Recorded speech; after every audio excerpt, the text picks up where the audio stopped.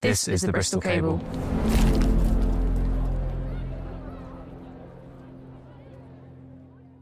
ACORN is a union made up of members of the community.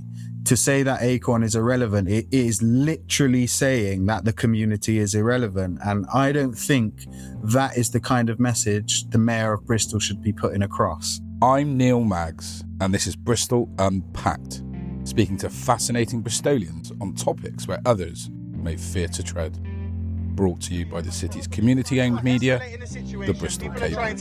I wanted to ask the Mayor a question. That's it, okay? You guys are all around here circling me, making me look horrendous, when I just wanted to ask the Mayor while he enjoys his food while people are displaced and have nowhere to go. In the last few months, Wesley Bear has been at the heart of actions by ACORN, the community union for standing up for tenants' rights, which originated in Bristol almost a decade ago. So you've just heard an altercation between him. He's ACORN's community officer and security guards at the Holiday Inn in Bristol city centre, where residents of Barton House who were evacuated from the tower in November have been temporarily housed. The recording captures Wesley trying to speak to Bristol's Mayor Marvin Rees during an incident that he claims ended with him being assaulted by security staff. And it's the latest episode in a downward spiral in relations between the Mayor and the council more widely and ACORN activists. In the last few weeks, the union has been calling out the council over its handling of this situation, and they were moved out suddenly over fears the structure was unsafe, and ACORN want an independent inquiry into this, and it's also been taking the council to task over proposals to reduce council tax relief for the poorest households. That's now been overturned and scrapped. Things weren't always so oppositional, though. They used to get on. So what's turned them so sour? What exactly does ACORN believe the council's done wrong in its handling of the tower block emergency? Does the union really speak to the wider Barton Hill community? And does Wesley, as a communications man, see any way back to friendlier ties between ACORN and the powers that be? Enjoy.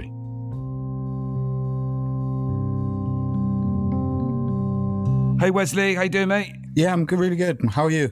I'm well. So, God, we've got so many things we can talk about. So you're the official comms officer for ACORN. Is that nationally or is that just in Bristol? No, that's just Bristol. So I was elected by ACORN Bristol members to the Bristol Communications Officer. So yeah, we do have separate national comms, but not there yet. And ACORN is a membership organisation that kind of started off representing renters that had complaints in accommodation, particularly sort of against slum landlords. Mm-hmm. It's started in Bristol and it's grown to how many cities now in the UK? Oh, well, I think... Well, now you're testing me, aren't you? Can I say loads? Yeah. I think I've been told that it's about 25, 25 to 30, or branches rather than cities, maybe. Yeah, because we've got ACORN Bristol, which is like the main branch, but then we have like the separate Hillfields branch, which are quite big as well. So yeah, we have like little district groups as well as the overall city group. Okay. How long have you been involved? I'm relatively recently involved with ACORN, actually. So I joined ACORN in the summer after a family member of mine was going to be evicted, no fault eviction, and he was a member of ACORN. I saw like the eviction resistance with my own eyes and saw like literally the power of the people, and I couldn't help but get involved. And obviously, yeah, only a few short months down the line, I'm an elected committee member. So I've thrown myself into it. I mean, I love it. It's nice to be able to stand up for people who might not necessarily be able to stand up for themselves. And we'll go on to talking about your kind of quite infamous recent incident after the Barton House fiasco of being thrown out of the Holiday Inn. But also, your face was also familiar. I was like, who's that? I recognise him. Because you were one of the people that were stormed City Hall, weren't you? And stood up. I was indeed. Shouting at the mayor. And your face was went a bit viral on Twitter with a split screen to the face of Mayor Marvin Rees and Kevin Slocum, the head of his office, looking really pissed off at this proceedings. It was a classic photo. Yeah, it was. It is quite a good one, that. I mean, his face, the picture obviously captures his face, but it doesn't really do it justice. I was there both times we went into City Hall to disrupt it. And yeah, he wasn't happy at being called out. And I think that was because there were some other members of the public who were there by invite, I believe, who were waiting to have their say. And when they heard like what we were mentioning, it was real funny to hear catcalls from the rest of the public gallery just saying, listen to them, Marvin, listen to them. What were you in there for, just for people that don't know? So we were going in we have had a campaign, which we recently won actually, because Bristol City Council were attempting to make significant changes to the council tax reduction benefit. So we took on the campaign to save that benefit for the second time, like we did in 2017. So we were in there just to call on Marvin to come and sit down and have a conversation about other possible alternatives. And you say you won, because recently they've just announced the policy, I think the back end of last week. As you say, twice you've tried to oppose what they were doing and they've gone along with the policy that you were suggesting. So you see that as a victory for ACORN? Absolutely, we see it as a victory. I mean, we don't know of anybody else who was putting any pressure on the council to keep this council tax benefit. The only pressure was coming from ACORN. So we absolutely do believe that decision, the U-turn decision, was a direct result of our campaign. Just like last time, it seemed for a very long time that we were getting nowhere. And then out of the blue, much like this time round, they made a statement saying that the benefit was going to stay. So we absolutely take it as a huge victory, yeah. And would you give credit to the council for changing their mind? I never give credit where you do things that you're supposed to do. For me, credit comes from going above and beyond for the people. So no, I believe that in this city, we have the right to be able to live peacefully, safely, to a reasonable standard at the very least. And I think given the fact that the cuts in the council tax reduction would have only hit the poorer people of our city, I don't give any credit for the U-turn. I think it's what should have always been done. The council tax benefit should have always been there for the people who need it. And do you find it hard to get your head around a Labour Party that it's in the word Labour, but it's a unionised and still receives money, a lot of money from unions, which is there to represent the working man, the working woman, would even consider doing that? Do you find that a slightly odd stance? Yeah, I mean, it is odd. I didn't really understand it when the consultation first came out, or the first broke that the council tax benefit could potentially be going, because you're right, it doesn't really seem like a Labour policy. So it was a bit of a shock. But as I said, we did what we could and we managed to save it a second time. So I guess it's all's good that ends okay, right? Sure. And I said about the face of the mayor that looks mightily annoyed at what he would see as this sort of rude interjection. I think he compared it to storming Capitol Hill. What did you think about it? What did you think about it when he said that? Well, I just think it's silly. I mean, it's not like we're a bunch of radicals at ACORN, we're a community union made up of members from the community. And Marvin often tries to separate ACORN from the community without realizing or accepting even that we are the community. So when he turns around and tries to insinuate that we aren't do-gooders, for the want of a better word, it's just, I find it utterly ridiculous, because he's so far out of touch with his community that he doesn't even understand that the community have come together through ACORN and voice concerns in the ways that we do. So I think he probably would have seen, and where you're interesting to talk to as well. And you're from Bristol yourself? I am Bristol born and Bristol bred. Yeah, grew up around Stokes Croft. And what's your ethnicity, Wesley? I'm mixed race. So my dad is Jamaican, my mum is white British. Yeah. And Shaban is a Somali guy that's been put forward to speak on Barton House stuff because he lives in Barton House. Yeah. He's an ACORN member, which we'll talk about shortly. Because the reason I ask you that is because one of the criticisms of what the mayor would say about ACORN traditionally, and I know that's not a reflection of Nick Ballard, the founder, who is a working class guy, but he would have seen ACORN as a sort of white middle class Marxist radical organisation. Is that becoming harder for him to maintain that stance now? Personally, I don't really understand how he could have had that stance in the first place. It seems ridiculous. But obviously, I'm an elected committee member. There are 5 members on the committee. 3 of them are not white. So it just goes to show, again, like I said just now, how far out of touch Marvin actually is with his city. Barton House, and the reason why we have such a big kind of on-the-ground response at Barton House is because so many of them are members. Now, 95% of the community there is a Somali community. I haven't been a member of ACORN when Marvin has insinuated that ACORN are racist, which I have been told he has done. But I think is absolutely bonkers. The charge was, traditionally in the past, was that ACORN were targeting landlords in Eastern, particularly those from the South Asian, say British Pakistani community, some from the Caribbean community as well, Black British communities, that those landlords were being targeted by ACORN, and then predominantly in that era, most of them would be white, and the mayor would see that as, why are you targeting landlords in Eastern? Why are you not going up to Clifton? It became a charge to hit ACORN with. And I spoke to Nick about this directly, how that sort of race was being weaponised a little bit, when actually a lot of the tenants that were being represented were also from minority communities, and often new communities that had just come into the city from Sudan, from Eritrea, from Somalia, from Iraq, from wherever. And it seemed to be that race was being weaponised to sort of push back and to accuse ACORN, I guess, to put them off their stride a bit. Yeah, potentially that's why. I mean, I always find it strange when people bring up race, especially if you're going to be the mayor of Bristol and you should expect to be under scrutiny from various different people. And when somebody actually calls out some of the stuff that you do that isn't correct, to then play a race card to a particular organisation that predominantly works in black and ethnic minority areas of Bristol.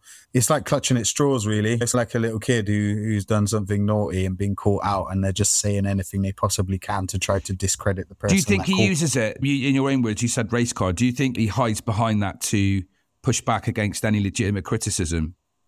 Yeah, absolutely. Yeah, he does that in relation to ACORN. That is me just speaking from what I've been told from other ACORN members in the past. He hasn't done it, as far as I know, with this last particular campaign. But I think a lot of that might be because my face has been out there a lot more in this campaign. In that picture you mentioned, I've got my hair out as well. Do you know what I mean? So there's no mistaking that I'm from a black and ethnic minority background. So I don't think he can turn around and use that this time around. No. So what would he use this time around? Well, he tries to, what was the most recent thing he said? Apparently we disrupted people going in to collect their belongings from Barton House, and he's just labelling us as disruptors of the peace, I guess, now at the moment. Yeah, and he did also say, which is interesting, so slightly contradictory, so disruptors of the peace are getting in the way of process, not representing residents, or saying you're representing residents, but you're representing yourself, and all those things. And on BBC Points West, particularly on the Barton House issue, he said, when he was asked, do you feel the council have handled this as well as you could have? He answered, I think we've tried to handle it as well as we could have. What do you say? No plan survives contact with the real world. He's called ACORN irrelevant as well. You're irrelevant to this. Why should I even talk to you? Why should he talk to you? Well, we have 40 members in Barton House. I'm glad you bring that comment up, actually, because that's one of the comments, one of the many comments I've read of Marvin's over the last few weeks that actually makes me laugh most of all. To say that we're irrelevant is literally to say that the Barton House residents are irrelevant. You mentioned Shaban earlier on, who is an elected committee member of ACORN and a resident of Barton House. Does that make Shaban and Shaban's plight and what's happening at his home irrelevant? Absolutely not. And again, I draw back to a point I made just now. ACORN is a union made up of members of the community. To say that ACORN is irrelevant, it is literally saying that the community is irrelevant. And I don't think that is the kind of message the mayor of Bristol should be putting across, especially in a time when these residents, I mean, think of the children not knowing about what's going on and not knowing where they're going to be at Christmas, and to backhandedly call all of that irrelevant, it's wrong. Let's summarise Barton House. That's the story. It's moving on. It's a fast changing situation. In a nutshell, 400 residents were evacuated out of Barton House, I think about 3 weeks ago, after the council were alerted about problems with the flats, and they've gone in and specifically looking at 3 or 4 flats. There was a state of panic at one point because people thought all their possessions were going to be taken out. People have been temporarily rehoused into various accommodation, including the Holiday Inn. And that is where you went along to the Holiday Inn and you were forced out. I don't know whatever language you want to use, but you tried to have a conversation with the mayor, didn't you? How did that go? I did. Well, it was one-sided. I tried to speak to him twice on this evening. So he was stood up eating some food. I asked him if he wanted to speak to me, and his response to me, I think, was, I'm only going to speak to people who are relevant. And then he walked away. It was at that point when his security surrounded me. Oh, I say his security. There was one individual who I identified as his personal security, and the rest were, I believe, hotel security paid for by the council's expense. Okay. I was then invited to Marvin's sit down. Goons, is that right? Was that you guys that called them that? Is that right?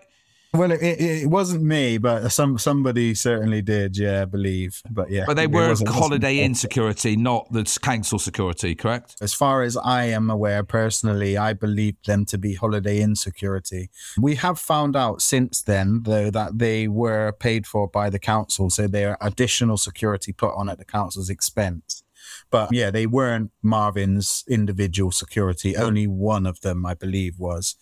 But yeah, the security circled me. I had a counsellor, I believe her name was Ellie King, who seemed to be really intent on pushing children towards me as she was telling me that I was scaring them, which I found really strange. I was then invited to sit down with Marvin by Counsellor Amal Ali. I then sat down with Marvin, tried to ask him the questions that the residents had raised and offer the demands that had been drawn up with ACORN and the residents. And all he did was every time I spoke, he counted up and was just like, you keep interrupting me, even though he was interrupting me. And then he walked away. And that's when I tried to leave, but the security tried to keep me there. Security tried to keep you there? Yeah, it was a real strange scenario.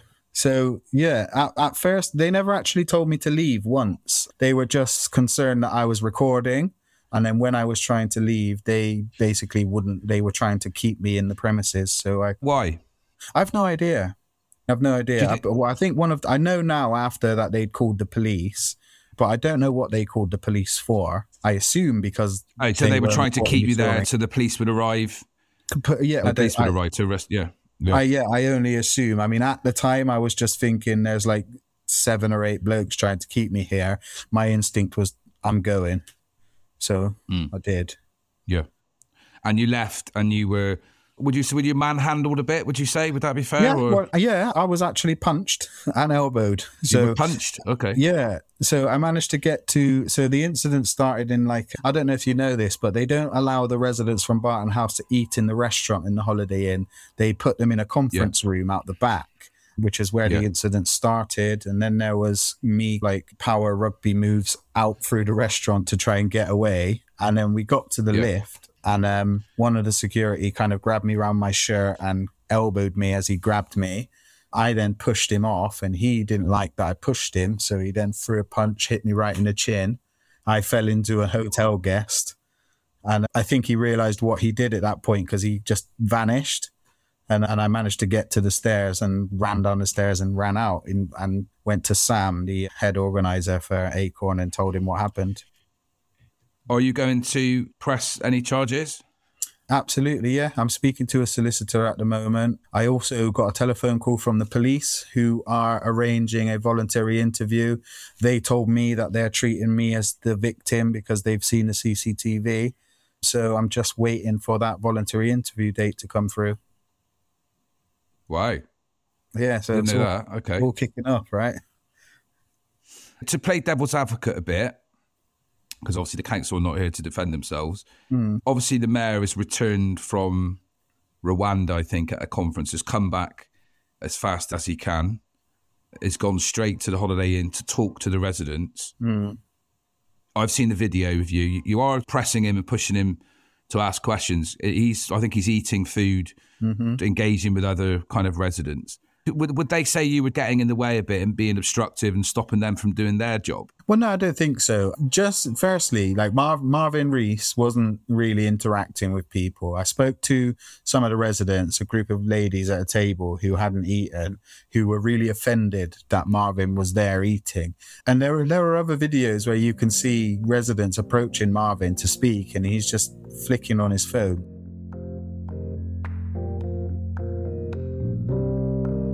So we should add at this point that what happened at the Holiday Inn remains disputed.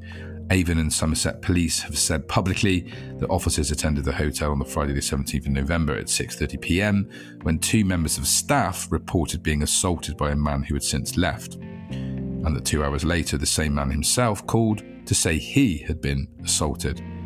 The council say funds for security personnel are part of the emergency housing contract it's signed with Holiday Inn, but they are the hotel's responsibility.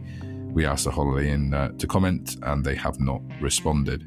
Councillor Eddie King has said on Twitter that Wesley, this is a quote, shouted and ranted at Marvin in front of families and children eating their dinner. We offer the Mayor's office the chance to comment further on the points raised by Wesley in this interview, but they could not and did not reply within the deadline we set. The council has in fact not responded to repeated requests for comment on certain issues related to Barton House since the evacuation took place on the 14th of November. Before we go any further, a little clarification on the numbers evacuated from Barton House. A figure of 400 people being moved out the 98 flat block has been widely quoted in the media, and in fact I say 600 in this, which is a slip up. We now asked Bristol City Council for the true figure, and they say it's more like 250 people. And this is according to a recent audit. They say directly from a spokesperson, the 400 figure seems to have been wrong all along. Logs of people leaving Barton House were taken when people were presenting for accommodation support, and a more thorough audit undertaken when we had accounted for the whereabouts of all households. They claim that the 400 figure is an overestimate, but, and this is a quote, nobody has corrected the record. ACORN themselves, however, have told The Cable that they are aware of people who were living in Barton House at the time of the evacuation and who the council did not know about.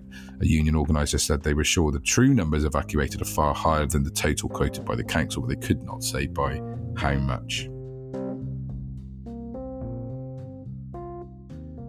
On the point of like me potentially being disruptive, I was invited down there. ACORN have a group chat with the Barton House residents where they regularly ask for help and post statements and stuff like that. And we were specifically asked to go to the Holiday Inn. By your residents and the members of ACORN, yeah? That's right. What's the percentage of residents at Barton House that are members of ACORN? Well, around 10% of the residents of Barton House are members. That figure has gone up since... I was told 20%. Is that not right? Maybe now, since the Barton House evacuation. I know that we've been on the ground every single day at Cafe Conscious. So potentially that number has gone up. But yeah, so you may be more informed than I on that one. So a sizable proportion of people... How many residents? So of 600 residents, let's say, my maths is not brilliant, what's 20% of... You're talking almost up to 100 residents and that that's are just ACORN members, yeah? Yeah. And I think it's really important as well to understand that we're just talking about Barton House now, but we have members all over that area. East Bristol is our most densest population of members. So although this tragedy happened in that one particular building, that doesn't mean to say that it doesn't affect the whole area, the whole neighbourhood. And that's a significant amount of ACORN members, which is why obviously we're so on the ground and we're so involved in what we do for Barton House residents going forward. Yep. I want to drill into the relationship between ACORN and council, not just Mayor Marvin Rees, but the inner circle around the council and how that's developed and changed. I do know, and I've been told by various people, that the council told residents from Barton House not to communicate to ACORN. Yeah, that's right. Also, I do know this from some people in the media. They were told not necessarily to talk to the media until the situation had died down. Why is there such a lack of trust between the council and ACORN? Because there wasn't always, because you had a good relationship several years ago. Pre-election, I saw photos and there were housing partnerships were developing. What's happened along the way to get to this point where it's broken down a bit, the relationship, hasn't it? Yeah, and I mean, I'm not sure really what has happened there. Like you say, there's various pictures and correspondences between ACORN and the council going way back. And I mean, I think if I was to hazard a guess based on what I know of ACORN and the campaigns, it seems that Bristol City Council are all for community unions when they're endorsing or on the side of the council. But when it comes to us standing up for our members against the council, that's when like the underhanded tactics come out and the relationship starts to break down. Because really and truly, in an ideal world, having a community union like ACORN working hand in hand with Bristol City Council could be bliss for the housing in Bristol, you know, and not just housing, but you take that one point, we could really help. We had, I don't know if you know anything about the CJ Hole campaign, then the Ban the Bids, but we've had CJ Hole come to ACORN and ask us to offer training on how they can be better for their tenants. So to have a massive multinational company like that come over and ask us to do that shows that we must be doing good stuff. So it seems a shame that the relationship we have with the council isn't as good as it should be. But I can only say that's down to gripes that the council have with us, as opposed to us having gripes with the council. Yeah. Is it maybe the tactics that they see that perhaps, you know, we mentioned about the storming of City Hall, or obviously the tactics, for those that don't know, of ACORN, it's direct action, sort of guerrilla tactics a bit. You will target a business or a landlord's home, or you will provide a ring of defence around someone's house if they're under threat of eviction. And that gets a lot of media attention. I think you've been really successful at engaging the media with that. And perhaps they see those tactics as being not how we do politics or how they do politics. They may see it that way, but we're not a political organisation. We're a group of people, group of community and communities who come together and offer direct action to help our members. I understand and I accept that some of the actions that we take might rub people the wrong way and they might not like it, but that's exactly why they work. Like, we never go beyond the law. We always stay within the parameters, but we just know and understand that direct action is usually the best thing to do. We could sit around and send emails and make telephone calls, which can be ignored. But if I'm a landlord and I want to kick somebody out of my property because I decided I want to sell it and I don't want to sell it with a sitting tenant, and someone sends me a letter, I could ignore it. But if I turn up to evict that person from a property and there's 50 people stood outside blocking my way, I have to listen, you know? So that's why we do it, because it gets results. I think the fact that we always stay within the parameters of the law and we always assess every action before we do it. We're not just a group of guerrilla people who just decide to go and do something one day and then just descend. Like, we make sure that we are working safely. It's an organised, conscious decision to be tactically controversial, to name and shame landlords. That's a deliberate, conscious decision to do that. Absolutely. Yeah, absolutely. Has there ever been a time when you felt, maybe you can't speak for everybody, even you personally felt like, oh, I don't know, we've gone a bit over the top here. Maybe this is a bit, I don't know, this is a bit over the top. No? No. In my honest opinion, personally, and I often say this to some of the organisers in ACORN, I sometimes feel that we could be a little bit sooner. A bit more bolder, you'd like to see, would you? Yeah. Like, for example, let me just tell you a little story. We were going to do an action against a landlady who was evicting 21 of her tenants at the same time, right? It came to light that she had a homeless charity. So we were going to go and set up a soup kitchen and feed the homeless in her front garden. So we're all up for doing bold things, so long as they're within the parameters of the law. But I'm of the opinion that you need to make a statement when you're going to do an action like this. Much like the City Hall things, when we stormed in City Hall and we knew that we were going to stand up individually and not let the meeting carry on. And it was pre-planned. We were going to be heard. And that was the bottom line. This is the advert bit now. We've got a new campaign at the Bristol Cable. It's called Beyond the Bullshit. And it's basically putting up 2 fingers to the right-wing media, millionaire-owned newspapers. Don't buy into their whipping up of division and hatred. Become a member of Bristol's independent, community-owned media, the Bristol Cable.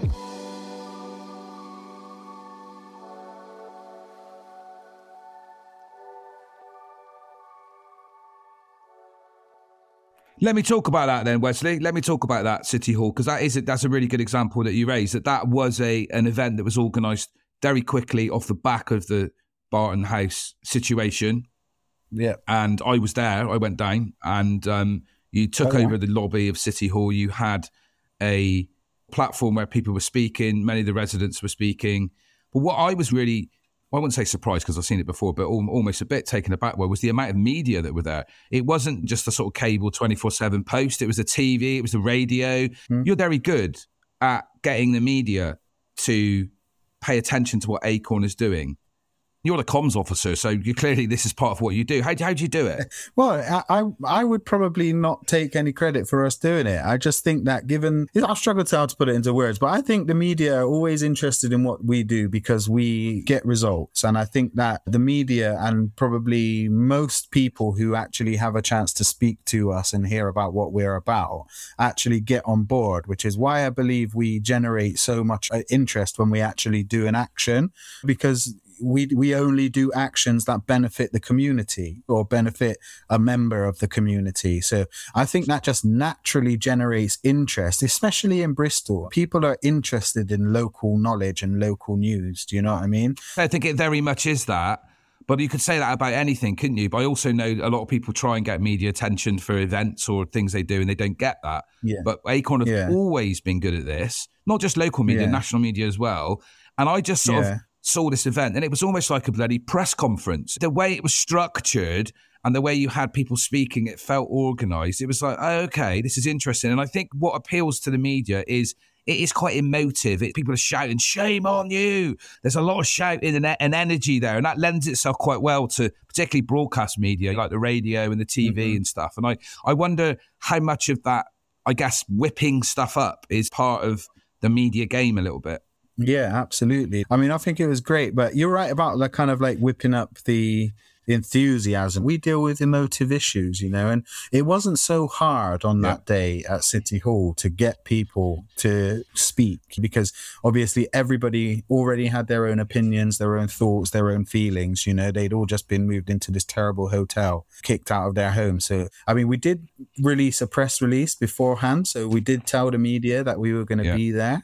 And I think given that it was such a big story anyway, I think that attracted the media. But yeah, I think it's a very valuable tool for us in terms of campaign to like whip up that enthusiasm about stuff and kind of make things be emotive. Because 9 times out of 10, we're dealing with things that are going to affect people's livelihoods or are going to change people's lives potentially. So those emotive feelings and that emotional kind of atmosphere, I think, is essential. You need people to pay attention to what you're doing. And I guess that's the way to, through the media, you can shift sometimes public policy as well. Yeah, the media is almost like a little bit of an outsource. So if we find ourselves on the news or we have media around, we can say what we're saying on behalf of our members to a much wider range of people than we can if we're just doing it at our monthly members meeting or if we're going around knocking doors trying to explain what and to tell people about our campaigns. So it gives us a much wider reach as well, which is obviously valuable. Yeah. Right, I'm just going to move on a little bit to some of the specifics of Barton House itself. As you say, obviously residents were moved out quite quickly. I think this story is going to roll on and roll on. I know you've called as an organisation for a public inquiry into this, and that may well at some point be the case. What did the council not do that they should have done at the point of evacuation? Well, I guess that totally depends on what the truth is in terms of how long they knew about the issues with Barton House. I mean, if I'm being honest as a human being, like if you suddenly find out that there are problems with a building, then you absolutely should get everybody out there as quickly as you can. And I understand that there can be little to no warning. But the stories we're hearing about, they knew... Sorry to jump in. If they didn't do that, there was a fire in Bristol, wasn't there, in one of the flats where somebody died. Obviously, you had Grenfell and stuff like that. They would be criticised for not doing that if they didn't, join a house. So they would be criticised for not doing anything. Yeah, absolutely. There's loads of stuff that's come to light since the evacuation of Barton House. There was an article I saw on Bristol 24/7. So the Barton House was evacuated in 1968 for structural integrity problems. So it would lead me to ask a question, well, what happened then? Why wasn't it reinforced? And if it was, how was their stuff missed? But then you go back to last year, we had a campaign of the Towers campaign and the fire safety campaign. And the council released letters 14 months ago, it was now, saying that everything is fine. So there have been opportunities over the past years where surveys and potentially these things could have been found out. Now, so it leads you to think like, either way, for me, the council have done wrong. Okay, but those are all things that have come to light since, haven't they? You know, there is this report commissioned 7 years ago that they should have looked at some structural issues there. There is this whole thing around large panel systems generally in high-risers. And there is a thing around, could this have been effectively communicated earlier? What knowledge did they know that they haven't put out there? But in that immediate aftermath, in that exact moment of when you decided to do this event at City Hall, what were people campaigning against? Well, people wanted to know what was happening. At that exact moment, there were no press releases or any releases from the council letting them know how long they were going to be out of their house, what the council were going to do in terms to make it safer for them to go back or where they might potentially go. At that point, they were told to pack clothes for 3 to 4 days and leave. And that was it. So we were down there demanding answers. So this was fundamentally a communication problem. They weren't communicating efficiently and effectively enough. Absolutely, yeah. If at all. Obviously, given the council's position on ACORN, they're not going to be releasing things directly to us. But as I said, we have a significant amount of members in the building. And if any communication had come from the council, we would have seen it. Even the non-members in the WhatsApp group that we have are asking ACORN members, have you heard anything from the council? So nobody was told anything.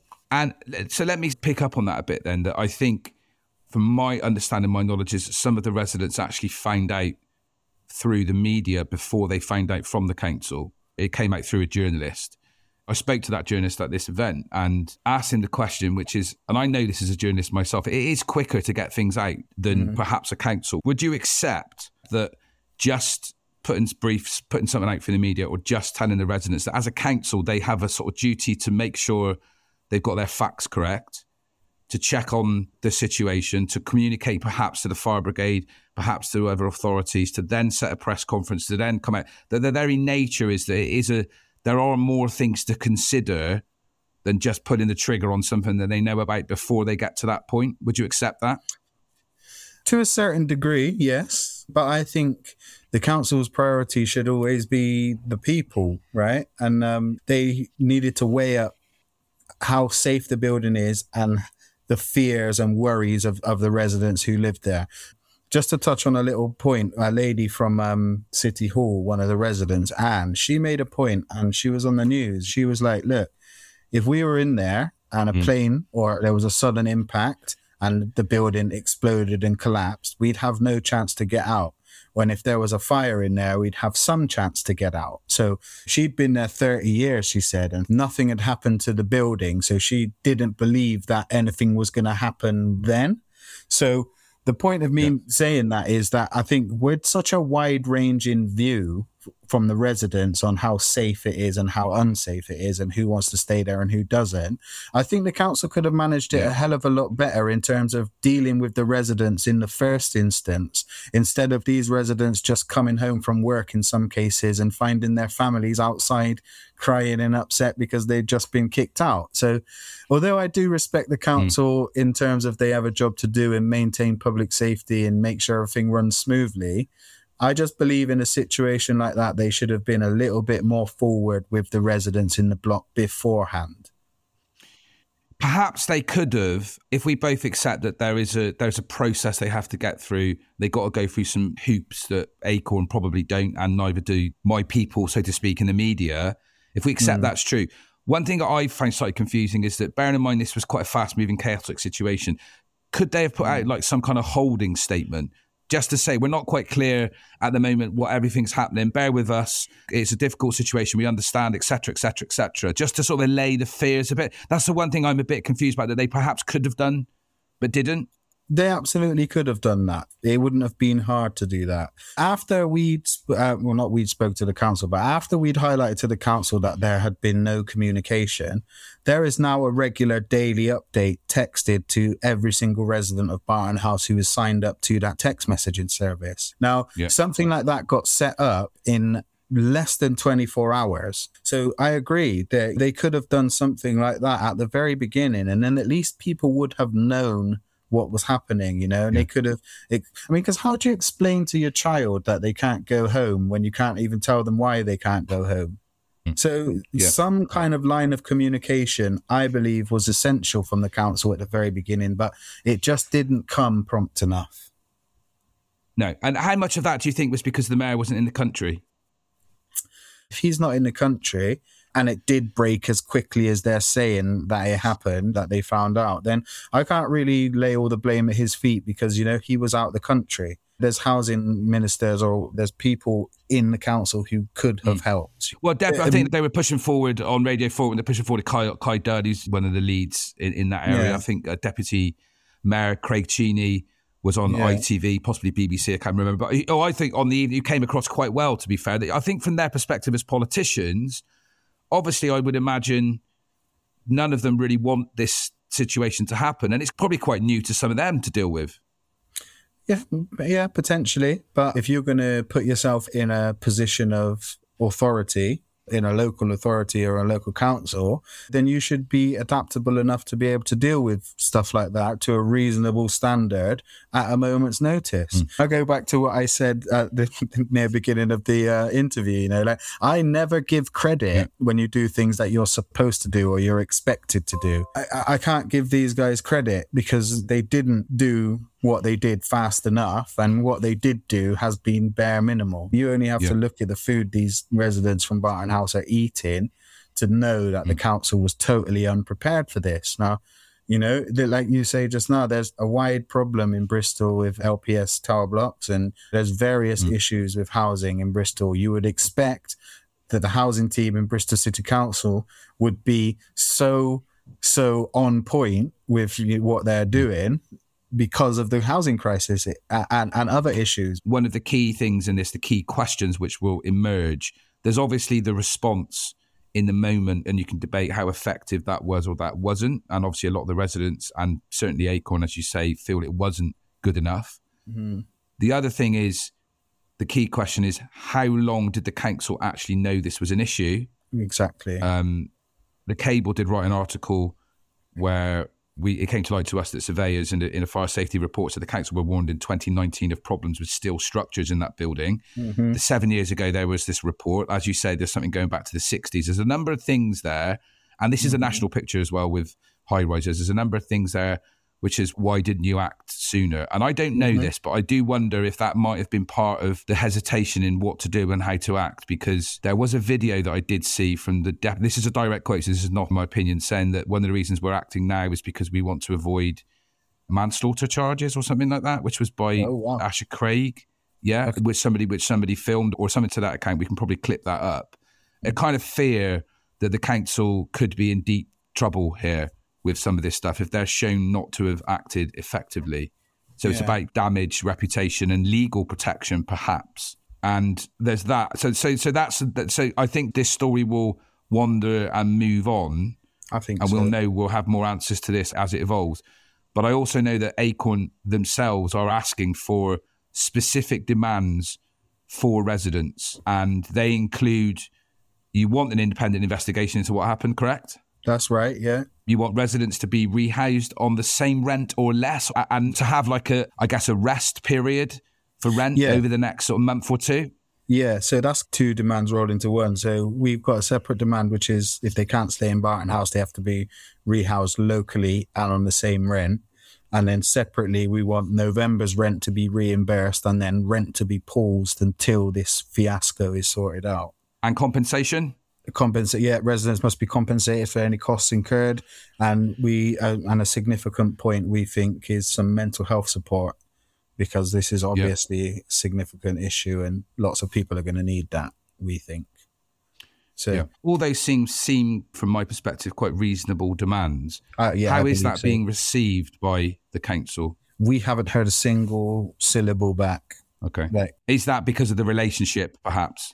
I can only assume so. Anything I could say on that would be speculation. I don't know, because I'm of the opinion with you, I think that they're more than reasonable demands. And they're not demands written by ACORN, by the way. Like, those are demands written by the residents and just put forward by ACORN. Yeah. So, I don't think they're unreasonable. And I find it really concerning, actually, that we haven't even had a response to that. You would have thought that the independent investigation into the safety of the blocks around the area would just be a given, considering what's happening or what happened. I don't know. I think that decision may well be taken out of the council's hands, I suspect. Yeah, I think so. My partner lives in a different block around the area, and we were told 2 weeks ago that if we don't let the council in to survey the kitchen, they would gain access themselves. So my partner and I believe that the council are aware, or at the very least believe, that these issues might be in other blocks as well, and they're just not being transparent about it. But I guess we'll find out the answer to that in the future. So what is for you then, as this moves forward? As we speak now, there's still residents, but I think it's going to be extended for those that are at the Holiday Inn and elsewhere. I guess your role being a sort of campaigning for your members that are residents to be treated well and have the right food and right accommodation. And there has been some issues around that as well. Yeah, lots of residents are finding the food situation really difficult. I mentioned earlier, lots of the community from Barton House are of Somali or Arabic. So they require halal food. They have no way of knowing whether the food is halal.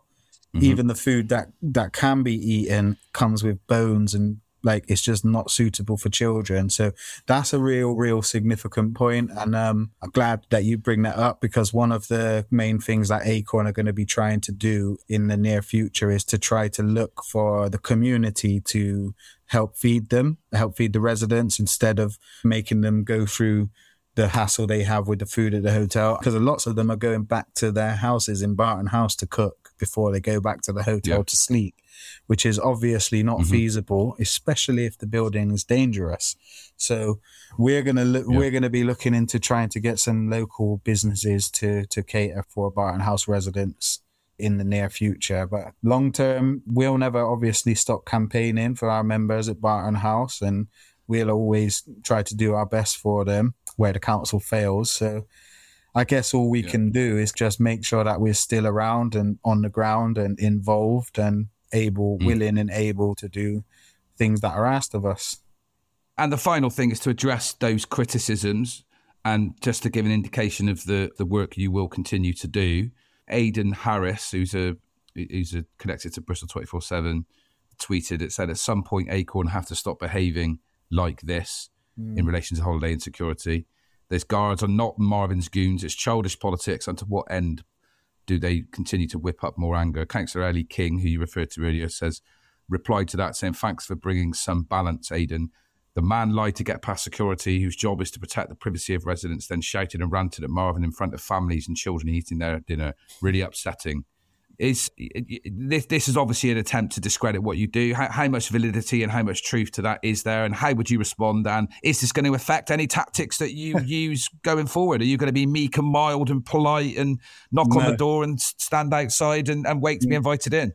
No, it's just not my nature. You say you heard the video. I stand by what I said in the video. I personally and ACORN will always be there, standing up and speaking up for those who can't speak up for themselves. As for Councillor Ellie King, writing that's libel. I didn't shout or swear. So okay. She probably shouldn't have said that. But going forward, we are ACORN. We are the community. The community is us. And it doesn't matter how many councillors, how many mayors, how many people on Twitter who are former... it doesn't matter, I won't go into that, but it doesn't matter who says anything. We will never, ever stop fighting for our community, ever. So, we're here to stay. So you're definitely not a bunch of radical political activists. No, we're not political. Bourgeois, Marxists, white middle class, falsely representing residents, all that kind of stuff. No, definitely not true. Not true in your case, of course. But yeah. And it's crazy. We are the people. And the people are us. And that's why I find it so funny that Marvin and Ellie King and other people try to separate ACORN from the community. Like, it really cracks me up, because if it wasn't for the community, we literally wouldn't be here. We are an organization of people from the community, helping people from the community. Now, I don't see in what world that it can ever be considered a bad thing. But that's got to be a strategy, surely. That's got to be the tactic, which is, as you say, to create daylight between who ACORN are and residents, and to say that actually you aren't representative, because if you are, then they have to engage with ACORN, surely.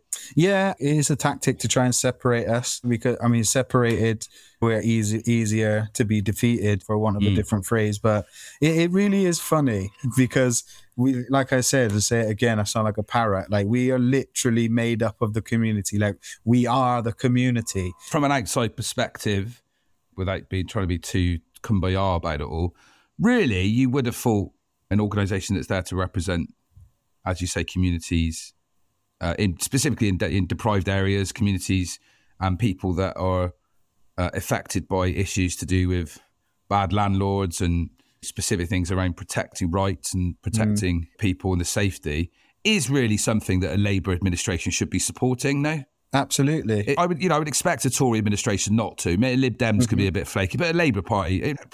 The Greens seem to get on quite well with ACORN now, don't they? More increasingly so. We get on really, really well. That's an odd thing to me. Labour is a working union, isn't it? But I probably think that maybe you guys need to get around the table and find a middle ground somewhere. Well, absolutely. We've been calling for it. I call for it now. Marvin, if you're listening, man, come and sit with us. Let's have a conversation. It's all we ever want. Come and sit and have tea with me, like I did with Councillor Yassine just yesterday. There you go. A nice way to end. That seems a nice way to end. An olive branch for a cup of tea. Yeah, come on, have a cup of tea. And Yorkshire tea, none of the crap stuff.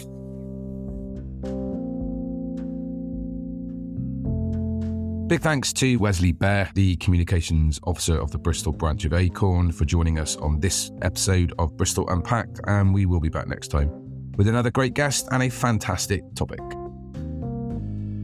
I'm Neil Maggs. Big thanks to our production team from the Bristol Cable in collaboration with ACORN Noise. Also, Blue Dot for our music.